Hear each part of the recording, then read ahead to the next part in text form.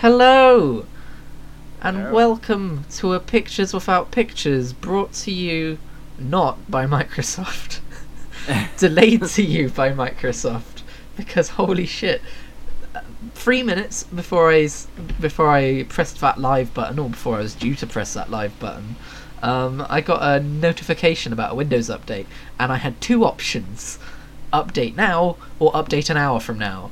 So I said an hour from now, and I went into my options to change that shit, and the scheduling stuff had all been greyed out, so it was either going to interrupt the podcast or I had to do it now, so I did it now, and that's why we're starting 48 minutes late from our new time today of 1 p.m. Hi Reese, how are you? Hello, it's me. It's Reese. He's slightly less stressed out than I am, I think, because that was a very annoying 48 minutes. We are here today to talk about Inception! Okay, I did the bit, now you can talk about it. It's funny because I didn't hear any of the context for that, so all I heard was just you go silent and then nothing. Yeah, I knew you would, but I told you what I was doing before the stream, so it's fine. It's fine. But yeah.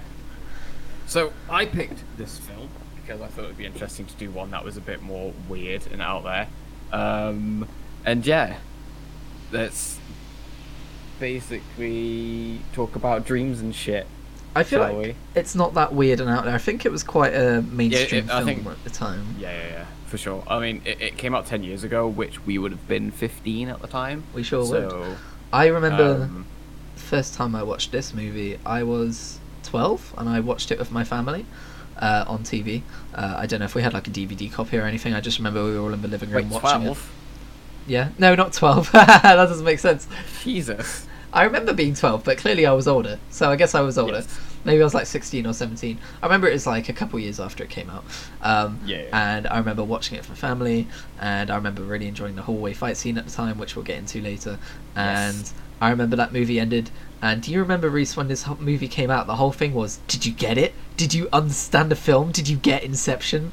The And funny thing is, it's not that complicated. it isn't.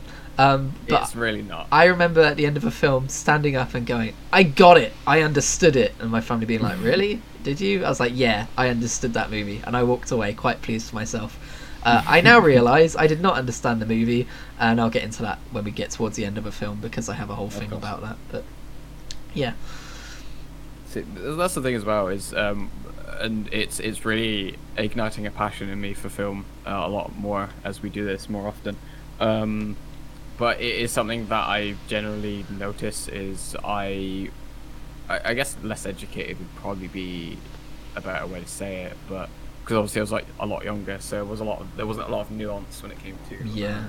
understanding certain things and just generally following a story. I think it was just a case of I would loosely follow it, but now I'm obviously a lot more into it, and as a result, you definitely see a lot more, and you understand more, and things sort of, and then you start to sort of get into the more like sort of detailed bits as well, which is always interesting. Yeah, I get that. I was definitely watching this through fresh eyes, going, "Oh, I'm understanding more of this than I was before. I'm picking up more of the. I don't know how to explain it, but you know how like in some movies the plot is almost backseat of like not the plot of like you're focusing on the characters and what they're doing and the actual action of the film, but the actual plot of this is the fact that they're going into this guy's mind to try and incept the thought that he should break up the company and all this kind of stuff. I didn't remember any of that, and I think it's because when I was watching it, I wasn't paying attention to that. I was just paying attention to I've got to get it and see if this part's a dream or that part's a dream and all that shit. I remember specifically like them go at like them being hired to do a thing in someone's mind, but I don't remember it specifically being about planting an idea. Yeah, that's what did they say? It's something like that's Inception. It's impossible. Like, and I was the like, amount of they time- said can I the just name say- of a movie. They said, it's funny, yeah, that's what I was gonna say. There's like so many roll credits moments in this film in the first 10 minutes. Inception? That's impossible. Inception? What's that? Inception is what, like, Yeah. like, And it's like, that's impossible. And then like the hard like left turn 20 minutes later of, I know it's possible. I've done it before. There was some parts of this movie, it's a serious movie, but there were some parts where I was like, this is silly. This is a silly movie. yeah. I think Tom Hardy's character definitely helps break that up a little bit as well. Like, there is like the seriousness, but then Tom Hardy's there just to be like, oh yeah, it is a little silly, I guess. Yeah. Like, just to like remember, like, this is just like, whatever. He was quite campy, I thought, in this. He was very campy, and I really liked his character. Same. Can I just say, Tom Hardy has got fucking range. He's got so much range that I had to look up. I was like, wait, Tom Hardy? Which character was he? I didn't remember. I remember his character, but I didn't remember it was Tom Hardy. I was like, wait, that's Tom Hardy. What the fuck? Yeah. I very stealthily, as you said, Tom Hardy, Googled it very quickly and quietly. And I was so stealthy about it that I've just ruined it by bringing it up. Because I'm a self-saboteur. It has recently rained outside, and I hope you can't hear all the cars going past my window right now, because they are quite noisy. Shall I go shut my window? How is it? I can't really hear it on my end, so... Okay, that should be fine then. So yeah, what do you think about the opening of the movie? Because I think it's a bit mean to the viewer, especially if they didn't know the premise. Yeah, it's a bit weird, isn't it? Because, I mean, it establishes pretty quickly I think the character, he almost is like a man out of time, like, kind of thing, and obviously it's immediately, like, one of the first things is obviously he gets up and one of the first things he sees is obviously the dream of his kids, like, and then running away. Yeah. So it immediately sets it up, which is quite nice. But it is very, very, very, very cold open. It is. And there's not a lot going on, and you could literally remove that part of the film and it would work. Yeah, I guess. I think it was very... You gotta consider that when people are going into a film, they've seen trailers and they understand the premise of the film. And I think this is one of those openings with that in mind, because if you don't understand the premise of this film, you don't know what the fuck's going on. Like, that's the thing as well. Like, I feel like even with that context, though, you still don't know what's going on, because it's so like, oh, there's a dude on a beach. He sees some kids. Oh, there's some armed guys here now. Ellipsis. Oh, now we're in like an Asian sort of style building. There's no transitional distinction between when dream stuff changes or when we're moving between the future and the past, which I think is kind of mean. I think that's kind of the point for the most part as well, because it does lend itself to the idea that we don't know what's real and what's a dream. True.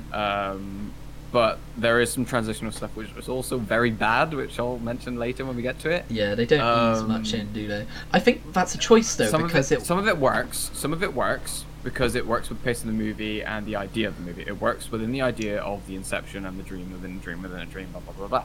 But some of it is just bad. Some of it is just outwardly bad. Like, it doesn't make sense. Like, people are there and then people are there. Like, it cuts. Like, people are there but in a different spot. And it's like... Again, no, I think that's on purpose to give you the idea that it's a dreamlike thing. And I agree with that, but there's just one instance that I remember specifically, which I think is bad.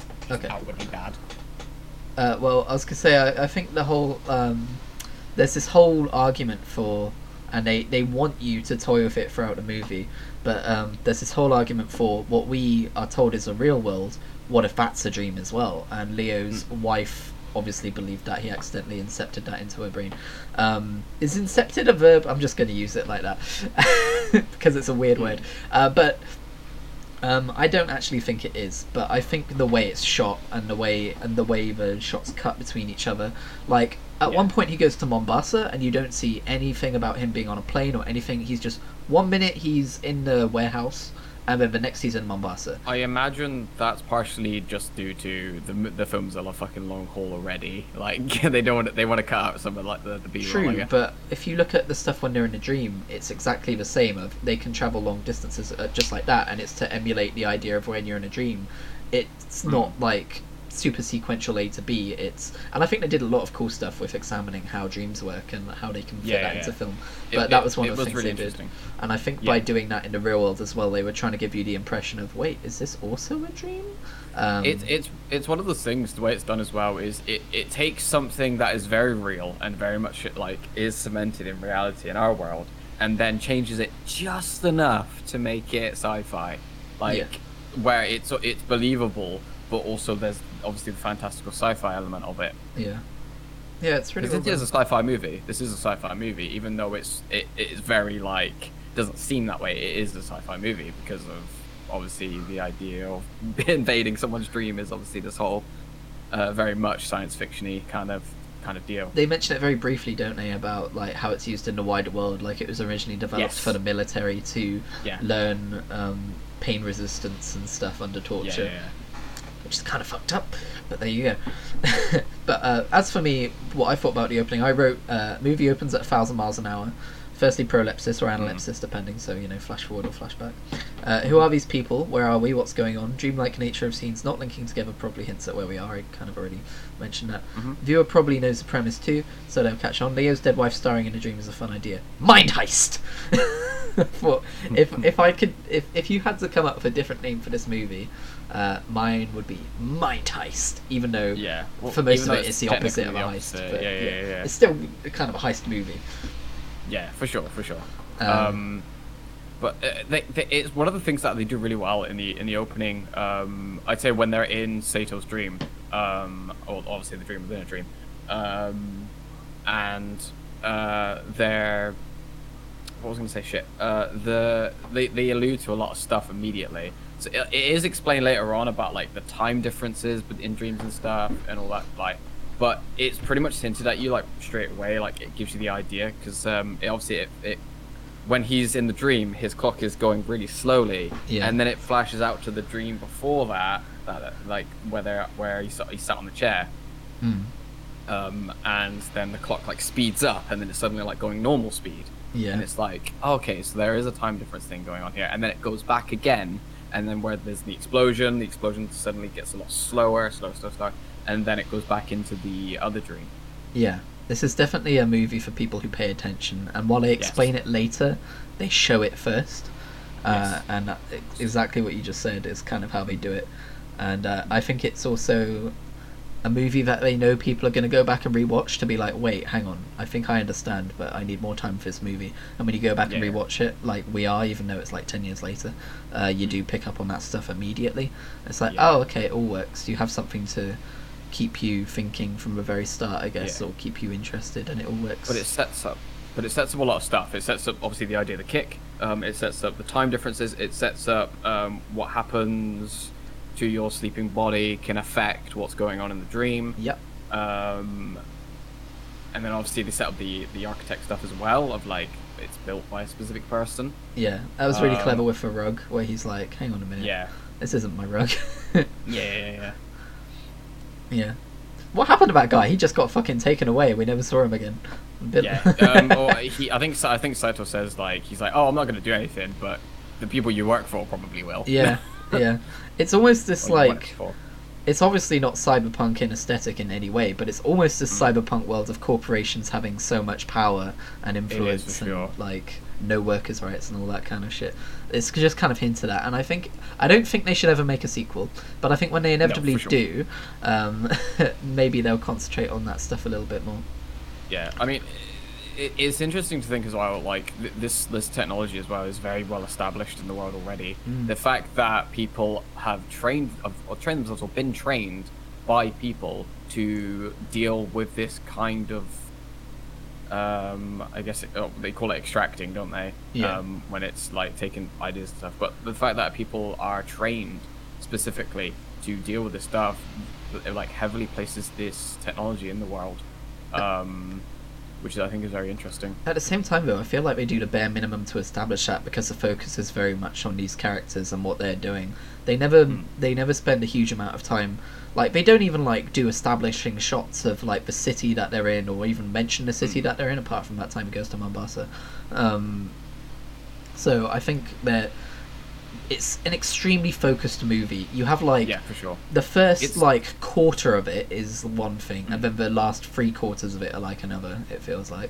Well, that's the thing we said before about previous films. It's a character movie. It's about the characters doing things because of reasons, like, and how that. I mean, that's just movies in general. But like, a movie about characters doing things because of reasons. It's not so much about the inception. It's about the friends we made along the way. Yeah. It's about the characters, obviously their interactions with one another, and obviously you can see the relationships between each characters and stuff, and obviously you can see the tension between Ames and Arthur. Obviously they don't quite like each other. You can see obviously the wonder from Ellen Page's character, Yeah. She's got a really weird name that I can't remember. Oh, I can't and then remember obviously the struggle of Cobb's character.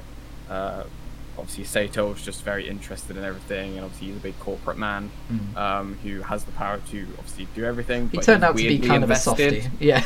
Yeah, he's weirdly invested, which I thought was very odd. Yeah. Seeing as he is like a big he's basically a conglomerate. Some characters make more sense than others. You have a huge amount of focus on Leonardo DiCaprio's character, but Joseph Gordon-Levitt's character, who is he? Where's he come from? What's his motivation here? He's just there. Yeah, he's just kind of there. He's there for a job. Like he's basically just a hired dude to do stuff. Like I mean, it hints that there is a history going on between him and Leo's character, but like it's never explored. Maybe, but yeah, it's never explored. And obviously, like there's clearly some sort of relationship there because he knows his wife. And he says, "Oh, she was a lovely person," and all this. So he knows all this stuff about his life. And at the end, when they're abandoning him in the river as well, or the lake or wherever, he's very upset. He's like, "Wait, no, where is he?" Like you can see him like bashing on the glass. Like, why hasn't he woken up? Kind of thing. He is upset. He's not just like, "Oh, okay, I guess we're leaving." But that's it's strange, isn't it? It's like there's a weird animosity there as well. Like, it's like there's clearly a relationship and there's clearly like care between the two, but they clash like quite often in the movie. They have conflicting ideas a lot of the time. It feels like the kind of thing where the writer has it fleshed out in their mind, but there wasn't room to tell it in the script, so it's just like not told, but it's there. I think like from what I got from it, it's very much a case of they're very different minds in that Leo's very direct and does things like, okay, we stick to this, do, whereas Arthur's all about the numbers, and he's very much like, no, this is stupid, we shouldn't do this, shouldn't do that. Yeah. But I think the reason they've stuck together so long is because they're very good at what they do. Obviously, because Leo can't architect stuff, which obviously because of his wife and things, I imagine Arthur kind of drops in and does a lot of that stuff as well, and obviously understanding of the technology and stuff. Like, Leo doesn't seem to do too much stuff with the actual, like, the sleepy stuff. Yeah. Whereas Arthur is very much like, suitcase, rah, rah, let's go, rah, rah, rah, like, does it all. Yeah, he's extremely capable. Yes. And you see that towards the end of a movie when he's the last one in that section of a dream, and he's like, shit, how do I drop you when there's no gravity? Like, and then he fucking figures it out. Yeah. It's very resourceful. Very determined. But other than that, we really don't get much of a character from him other than like what his actions tell us. Yeah, for sure. But that's the thing, like all the characters are characterized by their actions and by what they do and how they react to things. And it really does paint a picture very well of each of the characters, I think. Like, separately, I mean, like, the relationships are obviously harder. Yeah. You know. I like how they toy... I did mention this briefly earlier, but they toy with the idea of... They basically want the viewer to come up with a theory that Leo is still in a dream. Because there's a few ways they've done that. I've already mentioned the way that they handle the scene changing. So, like, disjointed and stuff. I even put conspiracy theory time. Leo is in a coma. When he's talking to Saito, Saito says, "How would you like to go home to America to your family?" And Leo says, "Nobody can fix that." And Saito says, "Ah, just like Inception." He's making Leo think that, like, wait, did some, like, not directly, but it's kind of like nodding to the viewer, like, someone could have planted this idea in Leo's mind. What if Leo is still sleeping right now? That kind of thing. And they pay that off later in the movie, I think, but yeah, I thought that was really cleverly done. And also, if you think about it, in that moment, he does like reverse psychology Inception just by suggesting it. Like, he's saying, "Oh, so it's just like an idea that someone's put in your mind and you can't get out of your head." And Leo's like, "Wait, yeah, I shouldn't be so stubborn about that kind of a thing." I think was there's lots of layers here. This movie is definitely an ogre movie. It's got lots of layers. For sure. We should do Shrek one day. Put it on the list. I think we might have already done Actually, that. it might already be on the list. Anyway. I also said I like when movies do exposition by way of natural conversation. So when Leo's talking to Michael Caine, and I'm just using the actor names here because I think that's what people recognise them as. When Leo's talking to Michael Caine and Michael Caine says, "Is it safe for you to be here?" It's immediately telling the viewer, like, oh, he's not supposed to be like in this country there's some backstory here, and obviously we get that fleshed out later, but Yeah. it's I just like that line. But like it's fleshed out in that conversation. He says, "I didn't train you to steal from people's minds." Yeah. Like he's like, I didn't train no thief or whatever he says. Well, and but- it's like, oh, okay, so this whole thing is like he's stealing ideas from people. True, but at the same time though, that's not why he's not allowed there. They think he made his wife And kill then herself. obviously, yeah, and then it obviously expands out into obviously the they think obviously what his intentions and stuff. Yeah. But obviously the thievery stuff obviously as well, because this is a world where it's pretty well established that people can enter people's minds and steal shit. Yeah. Obviously it's pretty well established, so it probably is some sort of crime at that point. You know. Yeah. Yeah, true. Ellen Page, by the way, I forgot to mention this earlier, but I've just come off, and so have you, come off the back of watching Umbrella Academy season 2. Yes. She's got range because she's a very different character in this. She is, yeah. Just in the way she carries she's very herself. exactly. She's very open and very like, wow, the world is so cool, and she's very direct as well. Yeah. Complete opposite to her character in Exactly. Umbrella Academy, Yeah. and that she's very reserved and very awkward. Yeah, exactly. And just like the way she walks is completely different as well. Just Yeah. She's very good. She's very good. I mean, I think this is probably one of like. I want to say this is probably one of the first like huge movies she was in. Yeah. And that's the thing as well. This movie has some huge fucking actors in it, Yes, or it like does. people that want us to do huge shit. well, it's a Like, just- Nolan. Exactly, like it's got obviously Leo DiCaprio, it's got fucking Ken Watanabe, it's got fucking Tom Hardy, it's got all sorts of people. Yeah, Michael Caine. Exactly, Michael Caine's in it. I failed you, Christ. Master Bruce. I failed you. I know he takes a piss out of people doing accents of him, but how can you not? Yeah, he's got a great voice. Yeah, he really does. But yeah, when we meet Ellen Page and he gets her to do the maze test, is it me or was that a bit shit? Like he was like, I mean, it was. I don't know. I think it was just because it sets up the idea of what you want from an architect. yeah, but the circle maze wasn't that difficult, and it was like, Right, but I mean, anything that takes a minute to. But I think it's just the idea that I it's get- like literally thinking outside the box. Like, yeah, I get what it was trying to do. I just thought it came across Yeah. a bit like when the was second she very- turned over the paper and drew a circle, I went, okay, a little bit. Yeah. Yeah, I don't know. I thought it was a bit. Yeah.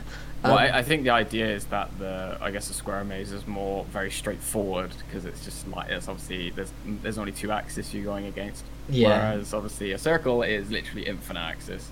Yeah. So I think the idea is that it becomes a lot more complicated once it becomes a circle. Just felt a bit Um, head tap to me. Yeah, for sure. Yeah, for sure. Like it was very just meh. But Uh, I understand the intent there. Yeah. I like how. So you know when they're in the dreams, right?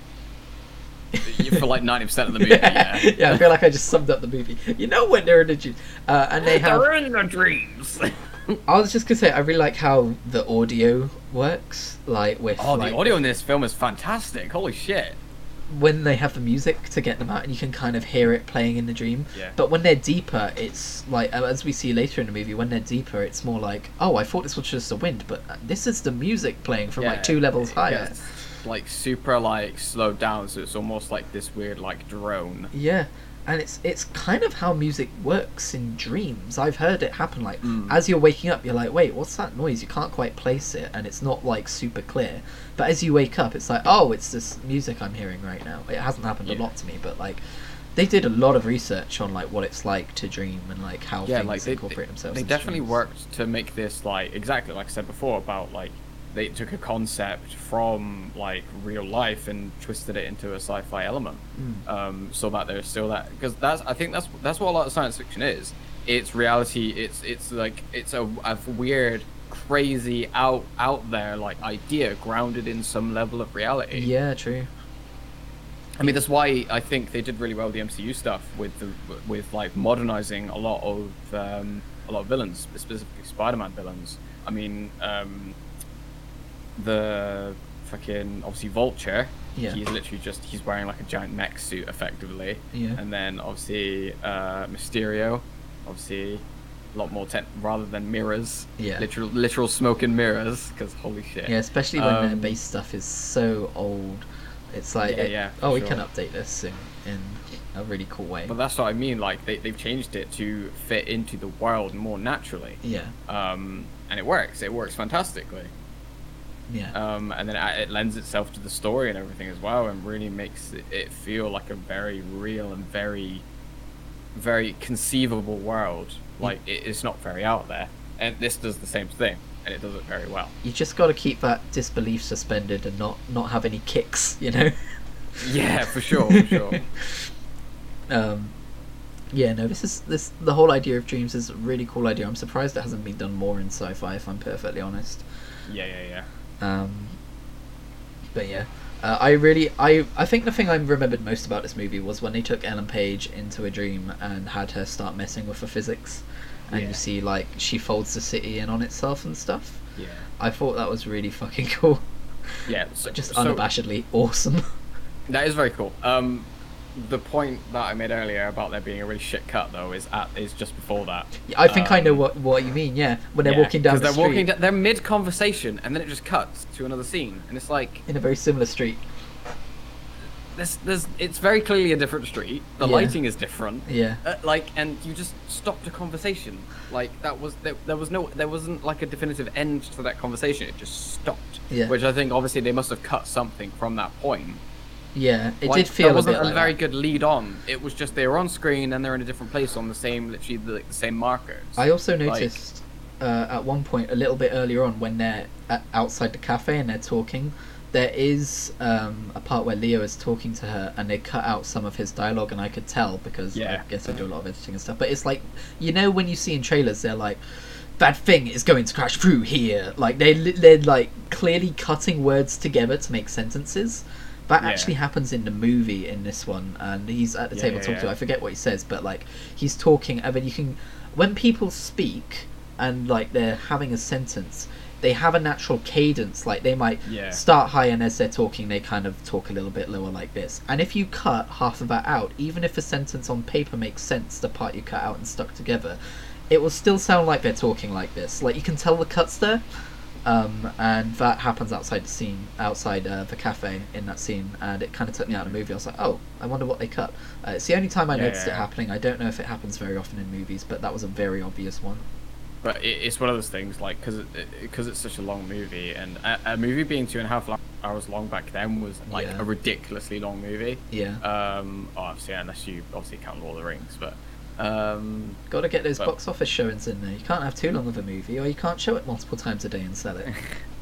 That's literally the reason why movies are the length that they are. Yeah, but like, it's disappointing because it does kind of like it does cut out a lot of stuff, and I think that's probably the section of the movie they cut the most, given that we've noticed it. For sure. We'll just bring Ellen up to speed really quickly instead of like gradually, because they don't need 3 hours. They need 2.5 hours, kind of thing. But I did still really like the whole thing where she's learning. Did you notice though when they went to walk from one angle to the next, when it was a 90-degree right angle, the CGI on that didn't look very good. I mean, there's not much obviously CG in this. Yeah. But yeah, like clearly like. There wasn't much budget for it. It reminded me of Han Solo stepping over Jabba's tail when they added in the new look in Jabba in the Star Wars The New Hope redo. Oh god. Where they literally just dragged the JPEG of him up and down. Obviously it wasn't that bad, but it reminded me of it. Yeah. But yeah, I mean, probably most of the budget went into fucking the actors, let's be honest. Yeah. And I mean, it was well spent. Oh, for sure, but still. Yeah. I think it was around this point when they started going into the main part of the movie, right, where they started doing the dream within a dream within a dream with the dude. That's because it's like the setup, like the heist get together, the setup of the heist. I just felt the need to establish that because I didn't take too many notes because I was too busy watching the movie. I was like, I'm really into this. Oh yeah, when they're talking about it. Okay, so when he's getting the team together before they actually set it all up, there's a conversation he has with do they call him the alchemist or the chemist? The chemist. Yeah, this isn't fucking medieval. They call him the chemist. But the 3 levels of dreaming within dreaming is impossible. That conversation came off kind of silly to me. I got to admit, that was a little bit like, okay, come on. Let's get past they're going to do it, come on. like I think it's trying to like add 3 just, levels, like nodding yeah. at him, like okay. it's just adding like a bit of like a oh, like, you know, Yeah. like just for those people. Also, the whole Mombasa scene, I haven't got any notes on it, but the I whole did like it. I thought it was interesting because it's the only time that Leo's character faces mortal danger in the real world. Although I guess, I mean, he does in the last half of the movie when you consider the what's the word, the stakes. But like, you know what I mean, like the actual physicality of getting shot in the shoulder and having to deal with that, you can't just wake up from that. That was yeah, and I thought they didn't like make him super like different, like because he's like, holy shit, like this is really scary, I'm in the real world. It was just it was just a chase scene they wanted to do, I think, but it was okay. It served its purpose. It was good. I think it's interesting that they threw that in there. Like they were like, oh, some stuff's going to happen in the real world as well. It's not all just going to be in the dreams. Yeah. And it was around this time as well when he goes back and he's talking to Ellen Page because she invades his dreams. Dude, what the fuck? Not cool. Don't do that to me, wow, please, that's Ellen so Page. not cool. Wow. Oh my god. Yeah. Sorry, Karen. No, yeah, go on. I was just gonna say, just before that about the totem stuff, which I thought was interesting. That's what I was leading into. Yeah. Because I think that's a little bit before he actually invades his dream, I think. Well, I wrote it down here because this is around a time when he reveals that the totem used to be his wife's, whose name I cannot figure out. Is it Madge? I couldn't. It's Moll. Moll. Sorry, I've forgotten clearly since then. Moll. Yeah, weird. Is it like short for Molly? I don't. I'm not sure. Anyway. I looked at the credits and I can't remember if it was different or not. Well, anyway, his wife Moll. It was her original totem, which means it's not accurate, right? Because that's important. It's not his technically. And I have a theory, and I'm going to talk more about it at the end. But my theory is that Leo's totems are the faces of his children. Yeah. And that's because throughout the movie, obviously, whenever he's in a dream area, he doesn't want to look at them because, and it's kind of a two-pronged thing. A, they're his totem, and B, he has this whole thing about how he's not going to remember his wife properly, and I don't think he wants to see his kids' faces half remembered because he hasn't seen them in a while, so that's why he keeps avoiding looking at them. It's probably just a level of guilt as well. Like, I feel like he's not that as well where he deserves it as well. But I'll get more into that later. Yeah. But yeah, the totem idea was interesting. Like, what was it? It's an idea of like grounding them in reality, like because I think he says it because he's like holding it up and then Ellen goes to grab it. It's his little loaded. I think it's his loaded dice. Yeah, Joseph like, Gordon-Levitt's one is his loaded dice. That would defeat the purpose. And he basically says, I can't give it to you because I need to be the only one who knows its size, its weight, its proportions. Exactly. So that if someone were to recreate it, they wouldn't accurately know everything about it. So that if I wouldn't know if it was an imitation, effectively. Yeah, and also it's worth noting. You know, I feel like this happens every podcast. I start a sentence and a thought flees me. Oh yeah, that's what I was gonna say. It's also worth noting that we never actually see him use a dice because this movie isn't about him. We don't see his personal moments. We don't see him stop and check.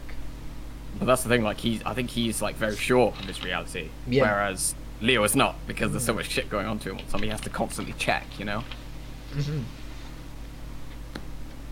You're right. So yeah, now we're definitely approaching the part where they deftly start their mind heist. I'm going to call it a mind heist, even though it's a mind inception. We're calling it mind heist. And yes. I liked the whole... Okay, so first of all, I like that Leo's subconscious barges in like a freight train. That's not supposed to be innuendo, but it's totally innuendo. Yeah, a little bit. I mean, I guess he's attracted to his wife, and the whole thing is about his wife. But I know the whole thing with the train is that they laid down on the train tracks and they came back to reality by getting their heads squished in a very morbid way. Yeah. But yeah, I liked how that just barged through. Bwam! Yeah, just out of nowhere. It was very good as well because it was just like, okay, things are going well, things are going all right. So there's a freight train, and then things immediately start going wrong, and it's like, oh. Yeah. Okay. Which, by the way, that's a heist movie trope, right? Where they start the job and then something immediately goes wrong. Yeah. But yeah, I think that's also it's very important that that's Leo's character that sets that off. Like, he's the one who's really pushing this, but at the same time, he's not entirely fit for it. But yeah, I like how not long after that he reveals to them that if they die in the dream, they die for real. Die in the dream, you die for real. Which isn't the sentence they use, but it's a running joke between us. If you die in a game, you die for real. The amount of times they say limbo as well is ridiculous in that fucking scene as well. Limbo, limbo, limbo, limbo, limbo, limbo, limbo, Limbo, Lambo. limbo, Oh, look, there's a limbo. Lambo. No, it's limbo. Okay, that's me Limbo being Lambo. Limbo, Lambo, limbo, Lambo, Lambo. And then I think it's what's the name of that dude who played Scarecrow in Batman? Let me quickly Google it so I can talk about him. Scarecrow Yeah, I Batman know. actor. Cillian Murphy? Is that Cillian him? Murphy. that was Cillian it. Murphy. His character, I really like him in films, by the way. He's very good. He's in Peaky Blinders as well, and apparently he's really good in that. Oh, cool. I thought he had some good characterization in this. Yeah. We don't see it until we're actually with him, which is interesting. It's like He you don't- definitely gives off a I don't care for a while, and then obviously once the inception starts working, it's like obviously he starts going on. He's actually got some really good emotion to him. Yeah. He's really good character. Is really he puts some really good emotion and character into the role. Exactly. Makes him very believable, and he has a basic understanding of it as well. Yeah. And so also obviously immediately he's like, I mean, I could just kill myself, right? Yeah. And then, no. no. He reminds me a lot of there's this character, and did you ever watch Iron Fist? When No. that was on, yeah. So there's this character in Iron Fist who's very much like him, who is the son of this wealthy businessman, who has this whole father complex of not living up to his father's expectations. Extremely similar character, and I really like that character in that series. So I think that helped me like this character a lot as well. It's just interesting, the whole dynamic Yeah. of Sure. wanting to live up to your father's expectations. I do like one of the things to go over as well is they don't want him to break it up because it's bitter. They want it because I think Leo says that positive emotion is a lot more stronger. Is a lot stronger to use as a thing, like the idea of catharsis for Yeah. doing a thing that's good, or doing a thing that you think you need to do, rather than doing something out of spite. Which I think is really interesting, and they sort of lead with that. And I think they say that to start with. They say, "Oh, you're not like your dad," and then it's you build something for yourself, and then my dad doesn't want me to be him. The whole thing was exceptionally cleverly handled. Yeah, for sure. I can't imagine the brain it takes to write something like that, and then Yeah. to keep on top of it amongst everything else that's happening. Yeah. I think it's like I've always likened the fact that movies are closer to poetry than they are to novels, in that it's this allotted, or it's not. Poetries aren't poetry isn't allotted time, but it's this shorter form. But it's with poem, it's a structure, isn't it? Yeah. There's a specific structure you have to It's follow. this shorter form, highly structured, highly dense thing where you can read more Yeah. into it than whereas a novel is like 200, 300, 400 pages of stuff. A poem can tell just as much in such a shorter amount of time, Exactly, and have you looking at it at so many different angles and perspectives. And I think movies are a lot more like that, especially movies made by these people like not Nolan North, Christopher Nolan, and I think this is one of those things. I lost the start of this thread, but that's how I got that. This is where I got to from that thread.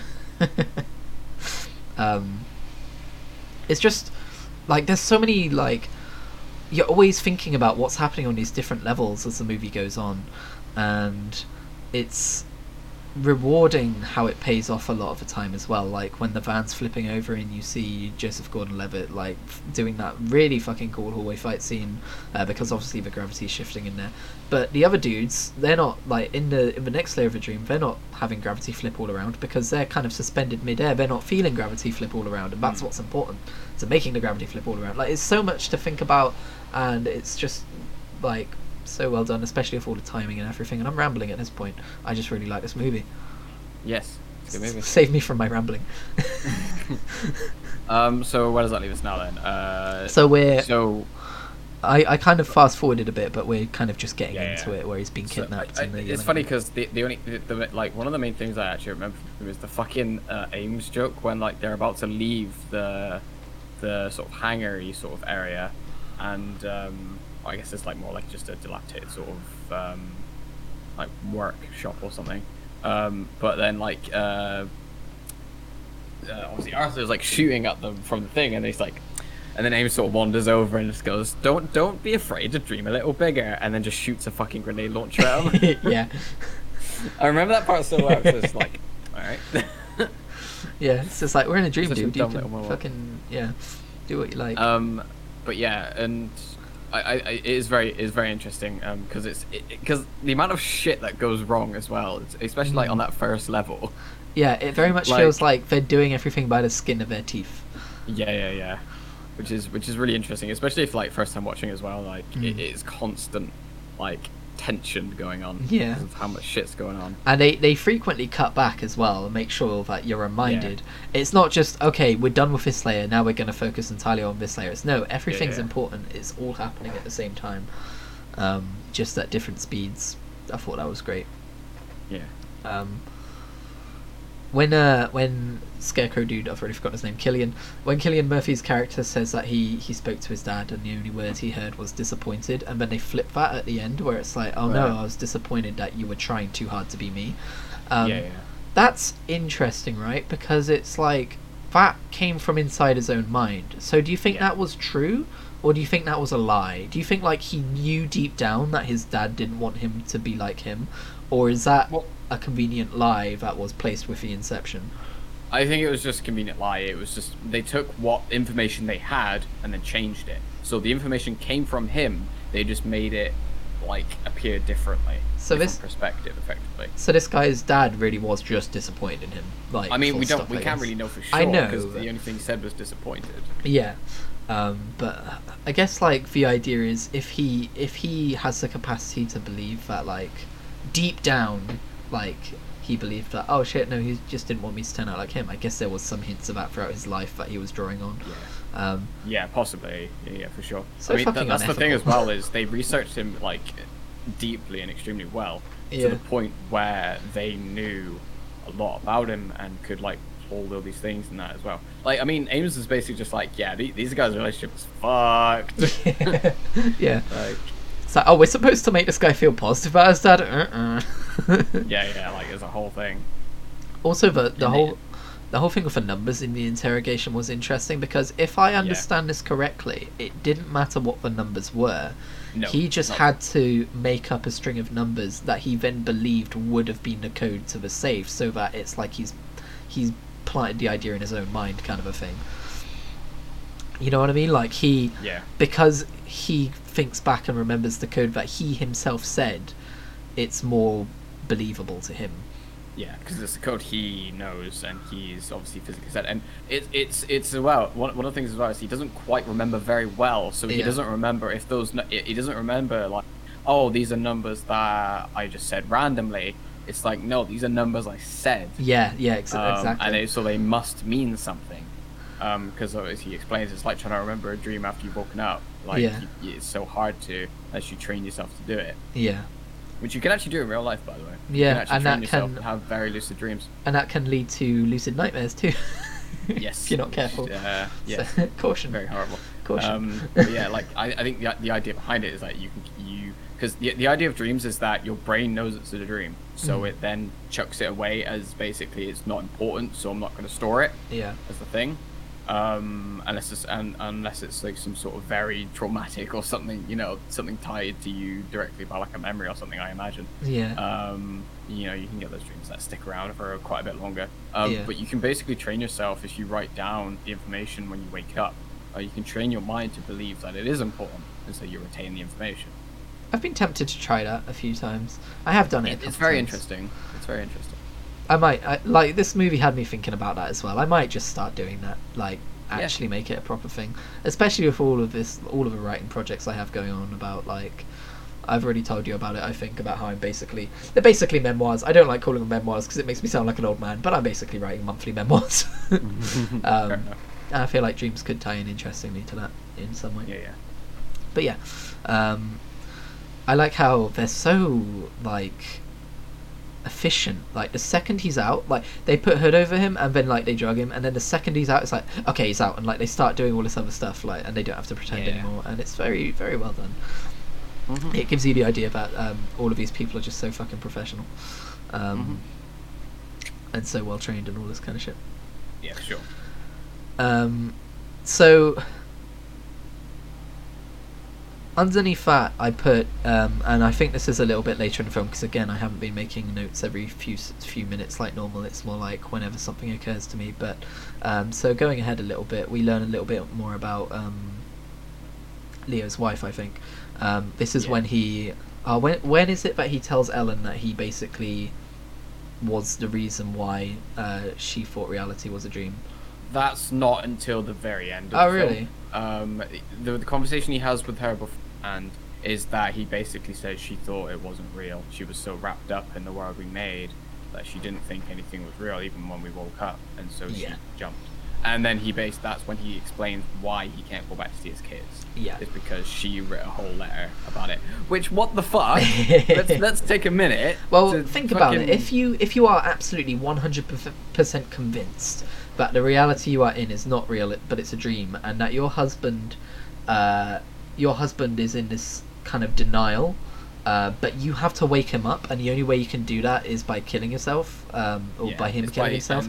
It's a very like ruthless, like, okay, this is the only way I'm going to get him to actually do this with me. Like, it's very like, it's like look, I've done this, so if you don't do it, you're fucked either way. Like, and yeah, it's just like it's horrible from our perspective knowing that is the real world, but yeah, that was around the time I realised that the film wants you to come up with this theory that the real world is another one of Leo's dreams. For sure. Yeah. See, the problem with this is it's such a multi-layered film.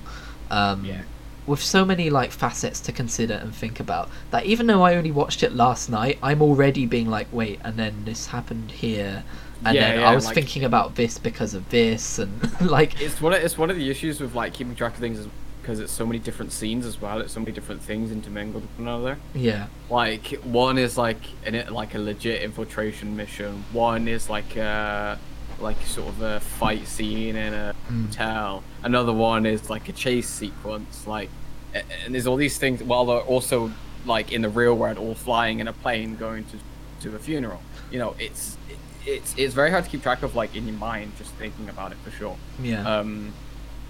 But I think that it doesn't overdo it to the point where it's like constantly switching back. It does it enough just so you're informed of what's going on.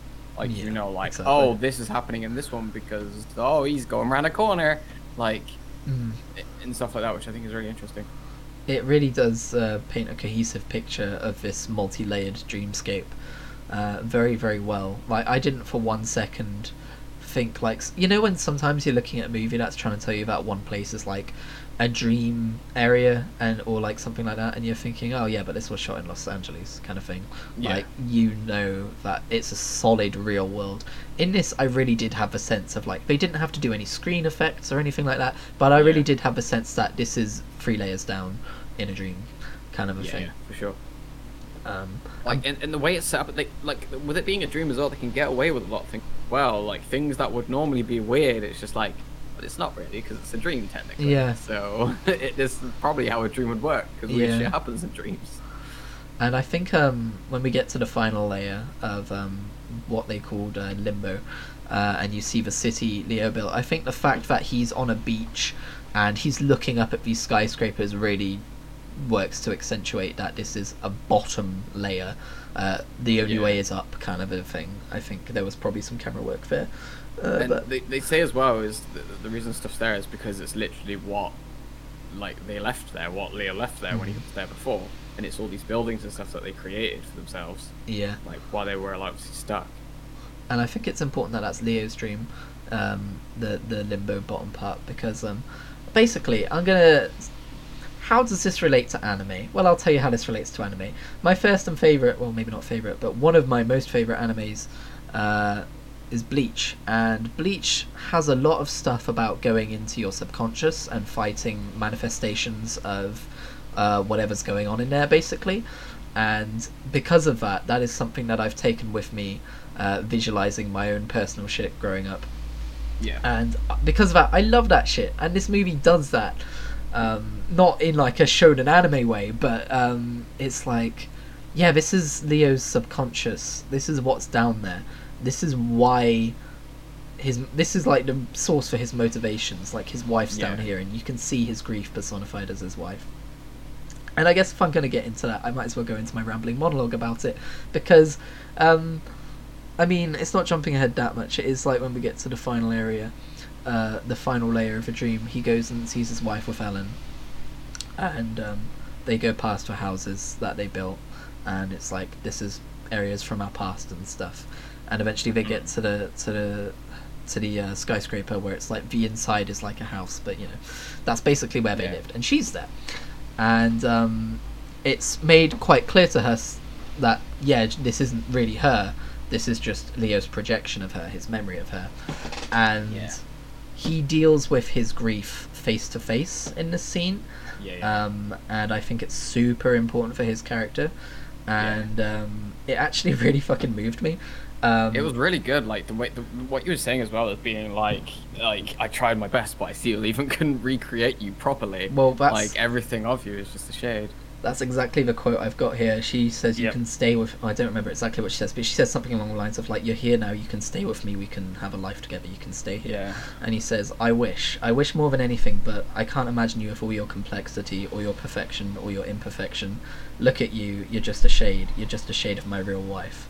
You are the best that I can do, but I'm sorry, you're just not good enough. And that, like... I had tears in my eyes during that scene, because obviously I just read it in monotone, but the way it's acted is so, like, fucking perfect. It's really emotional. It's someone trying to let go. Yeah, and I think like, it was... This person is dead. And the opportunity that he has there, it isn't her, technically. It isn't her at all. But he has the time to literally stand in front of her and be like, or I guess sit in front of her, and say, like, okay, I'm moving on now, like, I'm getting on with it.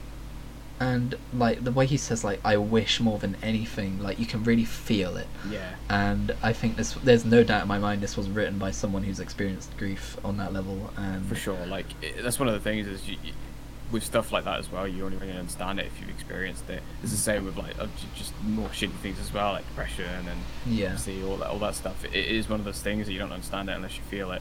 And it was so genuine. Like, you could feel, like, something... and it was done so well. I didn't expect to feel things when I watched this movie. I was like, oh, it's the fun dreams movie. But I walked away from that, like, deeply moved. There's also a little bit later on, because sadly that gets interrupted her for going, well then, have this, and she like fucking stabs him or some shit. You're like, oh right, this is a dumb action movie in some places. But then later on as well, I didn't write it down, but he's basically saying to her, it's like, no, you don't remember. Like, she's saying we can grow old together. He's saying, no, you don't remember. We did grow old together. We had our time. And you see the same flashbacks from earlier, but this time they're old, because obviously when you're remembering, you're not remembering like yourself as you actually were. But like, it shows how they actually were when they were lying down on the railway tracks. They were old, and God, it's just such a beautiful scene. And when I was like 16 or 17, and I jumped up from watching it with my family and said, I understood that movie. I understand whether the end of this is a dream or not. I didn't understand. And really, I think the whole point of the totem spinning at the very end of the movie, that final shot, is that it doesn't matter. It's the totems are the faces of his children. As soon as he sees them, he knows he's in the real world. It doesn't matter if he even is or not. He just knows he's in the real world. Because that's something that's played off so often in the movie as well. There for the entire movie, it's like them always running away, and obviously that does get explained at one point during the movie where he's like, it's like his biggest regret, and he, like all the thing he's got, like literally like almost like a building full of regrets. And that's his biggest regret, is not calling them out to turn around at that moment. Yeah, exactly. He was panicking about everything, because obviously this was shortly after when he found out his wife had basically said that he was threatening her. Yeah, and the whole point of the spinning totem shot at the end of the movie is for audiences to go, whoa, wait, is this a dream or is this not a dream? Are they going to do an Inception too? But that's not the point. This movie isn't about dreams and reality. It's about grief. This entire movie is about grief, and it's in Leo's character, but it's also in Killian's character. Yeah. The way he deals with his dad and stuff, whether that thought was incepted or not, like the whole "no, I'm disappointed that you tried too hard to be me." He's moving on from his father's death one way or another.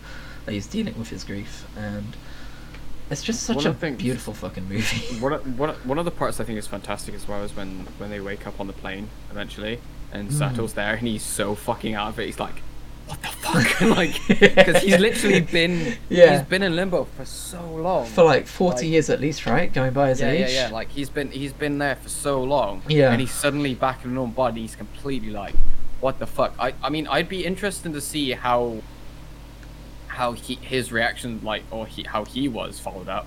But like, I love Ken Watanabe's acting there as well, because he's like, what the fuck? And he's like looking around, and he looks at him, and there's almost like a silent thank you there. And then he remembers the deal, and he immediately grabs the phone, like, exactly. Immediately. Yeah. It's like, this dude just fucking saved my life. I'm gonna just, immediately just get this done. Part of me thought, wait, how does he remember the phone number off the top of his head? But that's a small nitpick. I've got to have one every episode. But no, that scene in the plane where they're all waking up and stuff is really, really, like, sweet.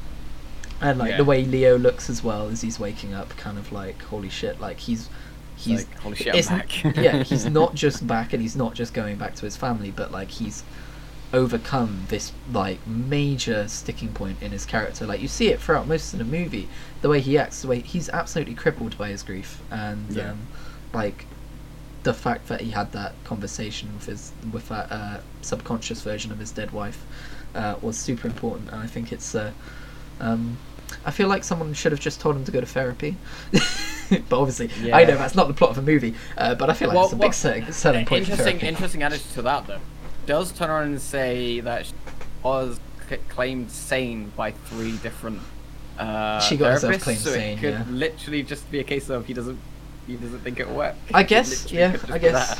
Like, it could just be a very subtle, like, it didn't work for my wife, so why is it going to work for me? Like, yeah, true. I was just making a joke, really. I don't think it really had a message about therapy, but no, it's just and I feel like I've jumped to conclusions, and we're not even an hour into the podcast, but like this is the main thing I wanted to talk about with this film, was the whole grief aspect of the film, because when I remembered this film, I was just like, oh yeah, it's the film where they go in about dreams and stuff. I didn't remember anything about the grief. It was just a mild character thing for me. But no, that's the whole movie. That's the point of the movie. Yeah, and you could like spin it off of other characters as well. The fact that we don't see much about I always forget his fucking name, Joseph Gordon-Levitt's character, is because at least as far as we know, he doesn't have grief to deal with. He isn't going for any of that. He's like, it's not about him. He is there to move things along. And at one point they mentioned that Ellen Page, her character, hasn't experienced death or even life. Like I think they even hint that she's a virgin or something at some point in the movie. And I think it's Leo's dead wife. The projection of her said something about that. Yeah, she says, "How could you understand? You've never." She's like, "Oh, you don't understand the feelings and stuff." Yeah, and I think it's just like in and out, like. It got to that point in the movie and I realised it was about grief, and I looked back at the entirety of the movie and I went, oh, it's all about grief, all of it, like metaphorically. Oh, all of it's about grief. Yeah, always was. Fuck's sake. But yeah, I think it's a beautiful movie for that, and I don't really know what else to say, because I was so excited to get to that point. So we can go back earlier in the movie if there's anything else you wanted to talk about there, but that was my main point. I mean, yeah, I think you pretty much nailed it there.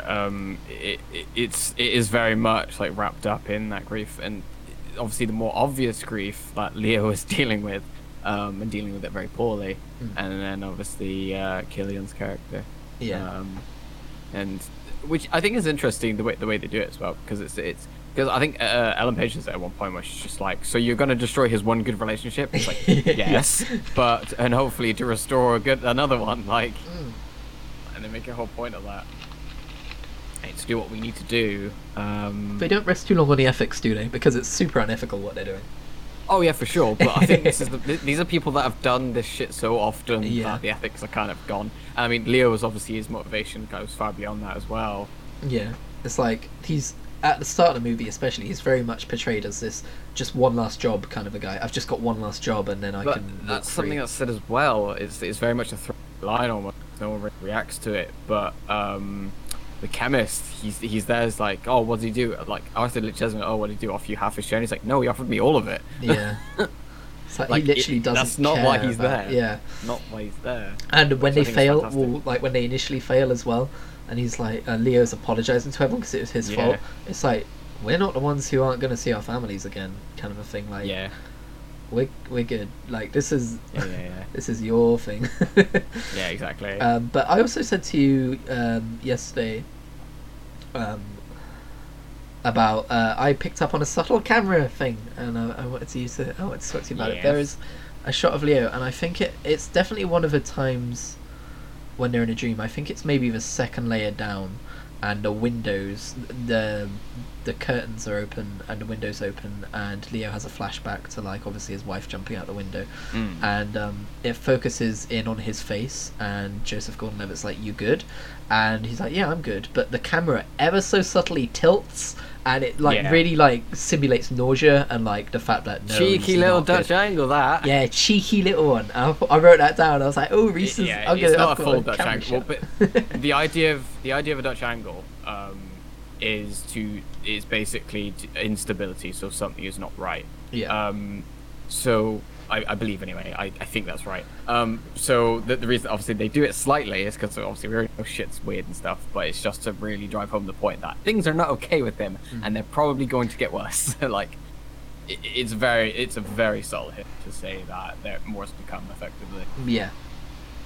Yeah, no, definitely. And also another note I skipped over, which was about halfway through.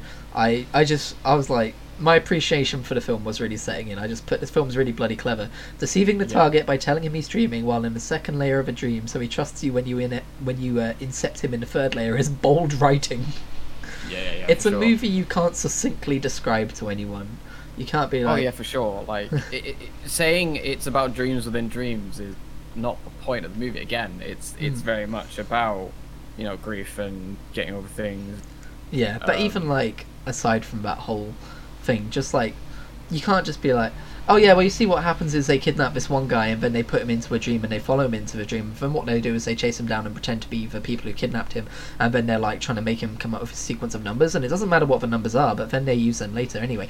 So what happens then is that they drug him so he dreams again while he's in the dream, and in this dream they tell him that he's in the dream. Like, you know, you can't just like rattle it off and be like, oh, so the general It's gist of the such movie is there's so much to it. Yeah. and you'd have to spend a good amount of time to actually explain what's going on before you even remotely understand what's happening. Yeah. And that's before you even go into the characters as well, which, as we said before, is the main focus of the movie. Exactly. The point is very much the characters and the reasons they're doing things. Like, and that's the thing as well, is there is very much a focus on specific characters, but other characters are there specifically to do a job.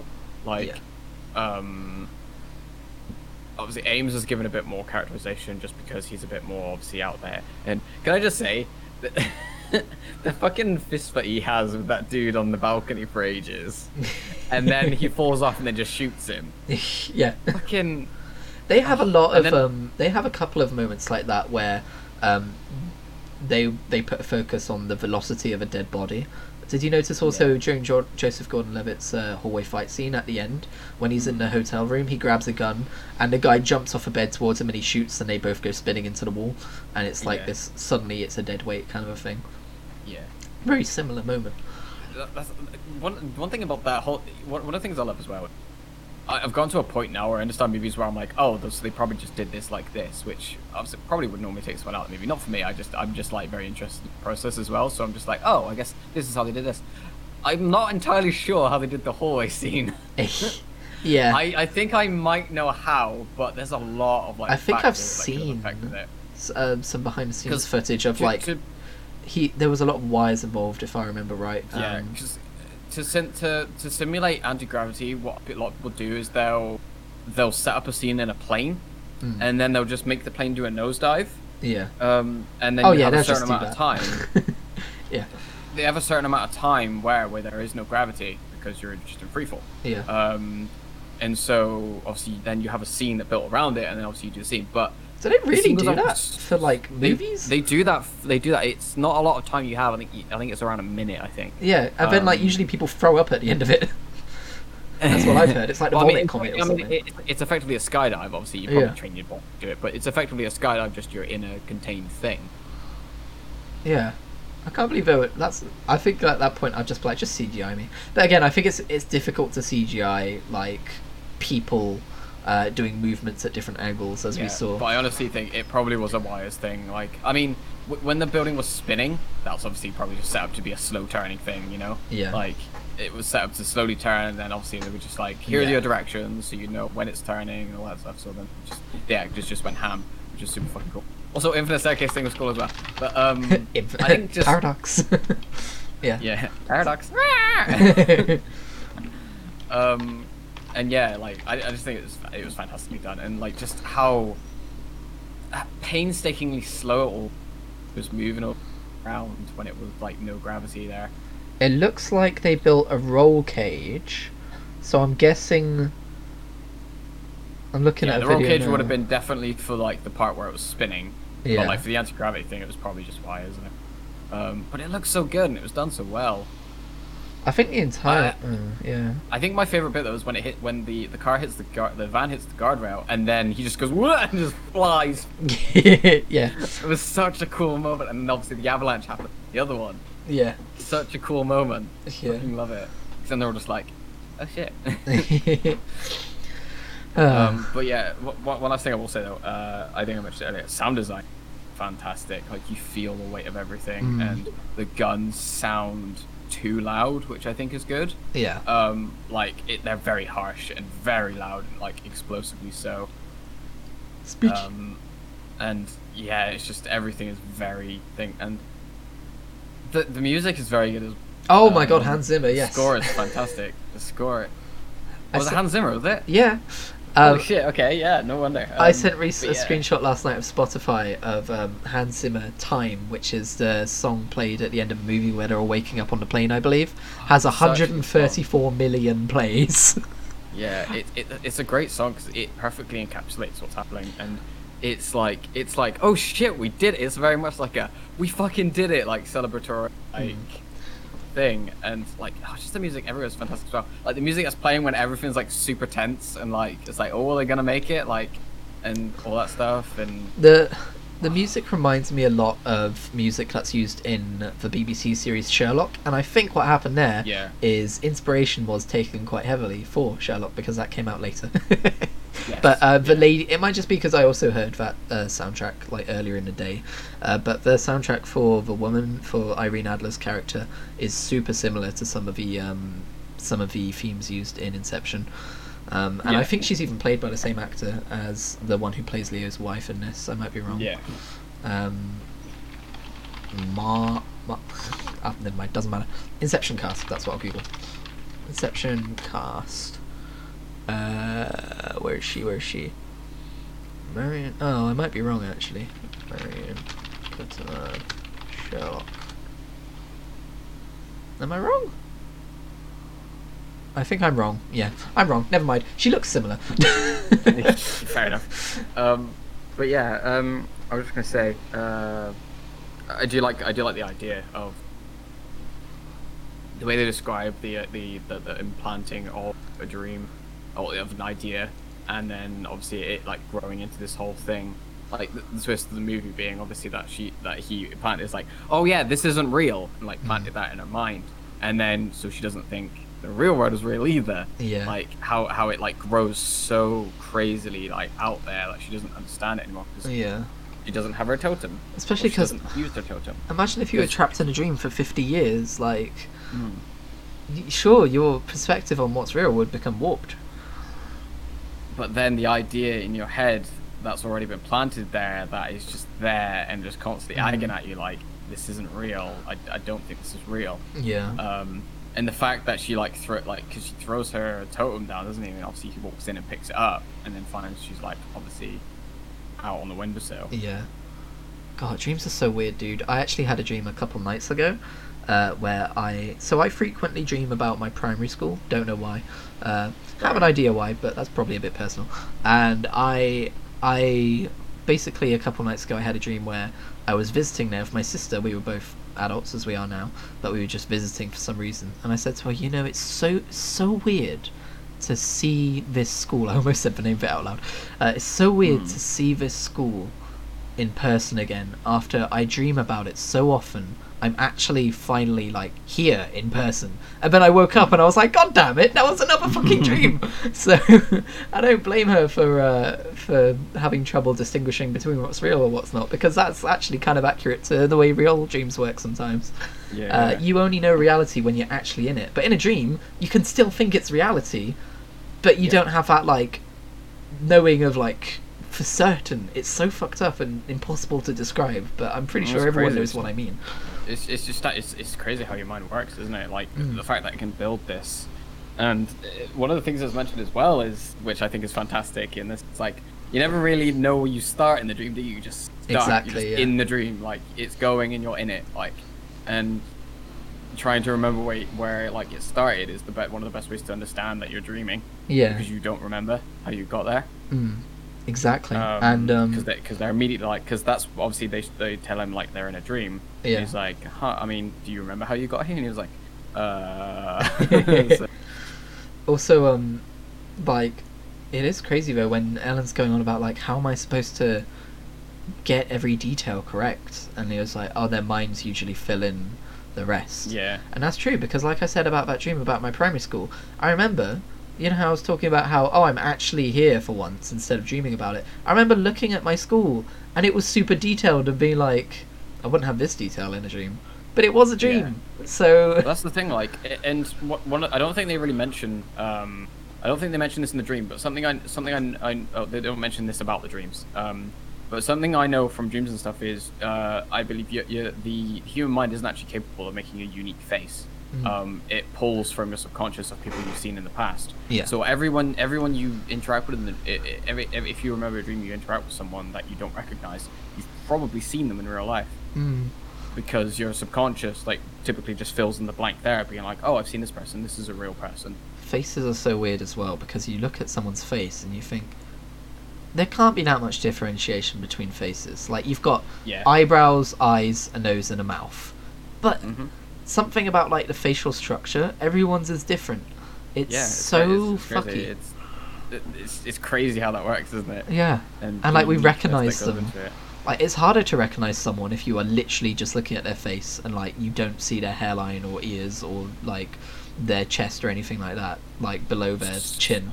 But like, you can do it. I saw a psychological study thing once, because my sister did some stuff like that in uni, and she was showing me once, and it's like you can recognize people just by their faces alone, and it's so weird.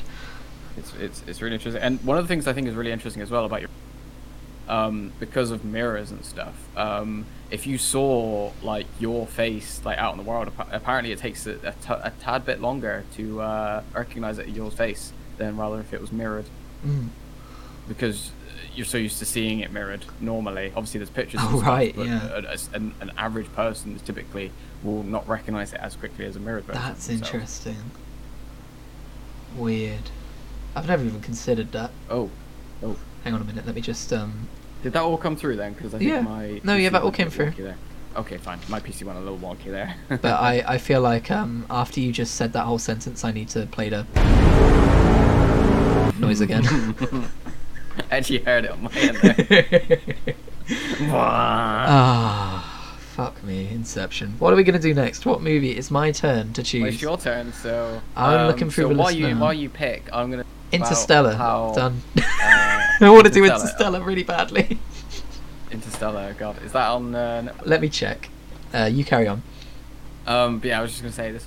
I'll just vamp for a bit, shall I? So yeah, this film is great. It's really interesting, and again, it brings, like, I think one of the reasons this is so good to do is because it's going back to movies that we have watched. I mean, obviously some of the movies we'll do at some point, probably we haven't.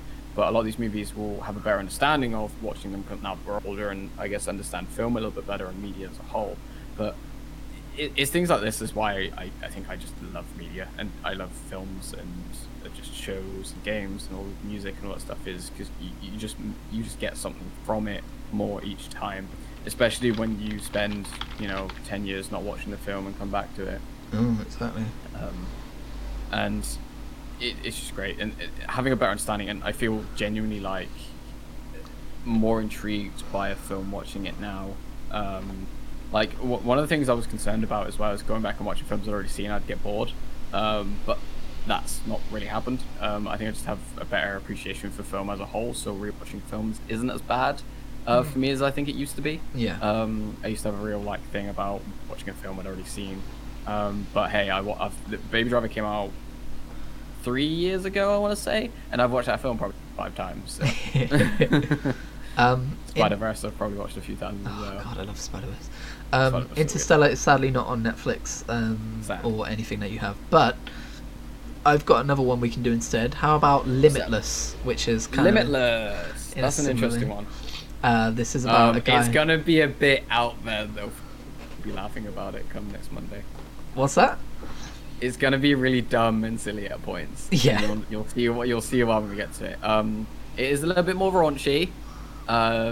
So I've seen this movie, but I don't remember much random about it. cuts to people fucking, because that does happen at one point. Oh, does it? It's a bit. I mean, I think it's like a 15. I think.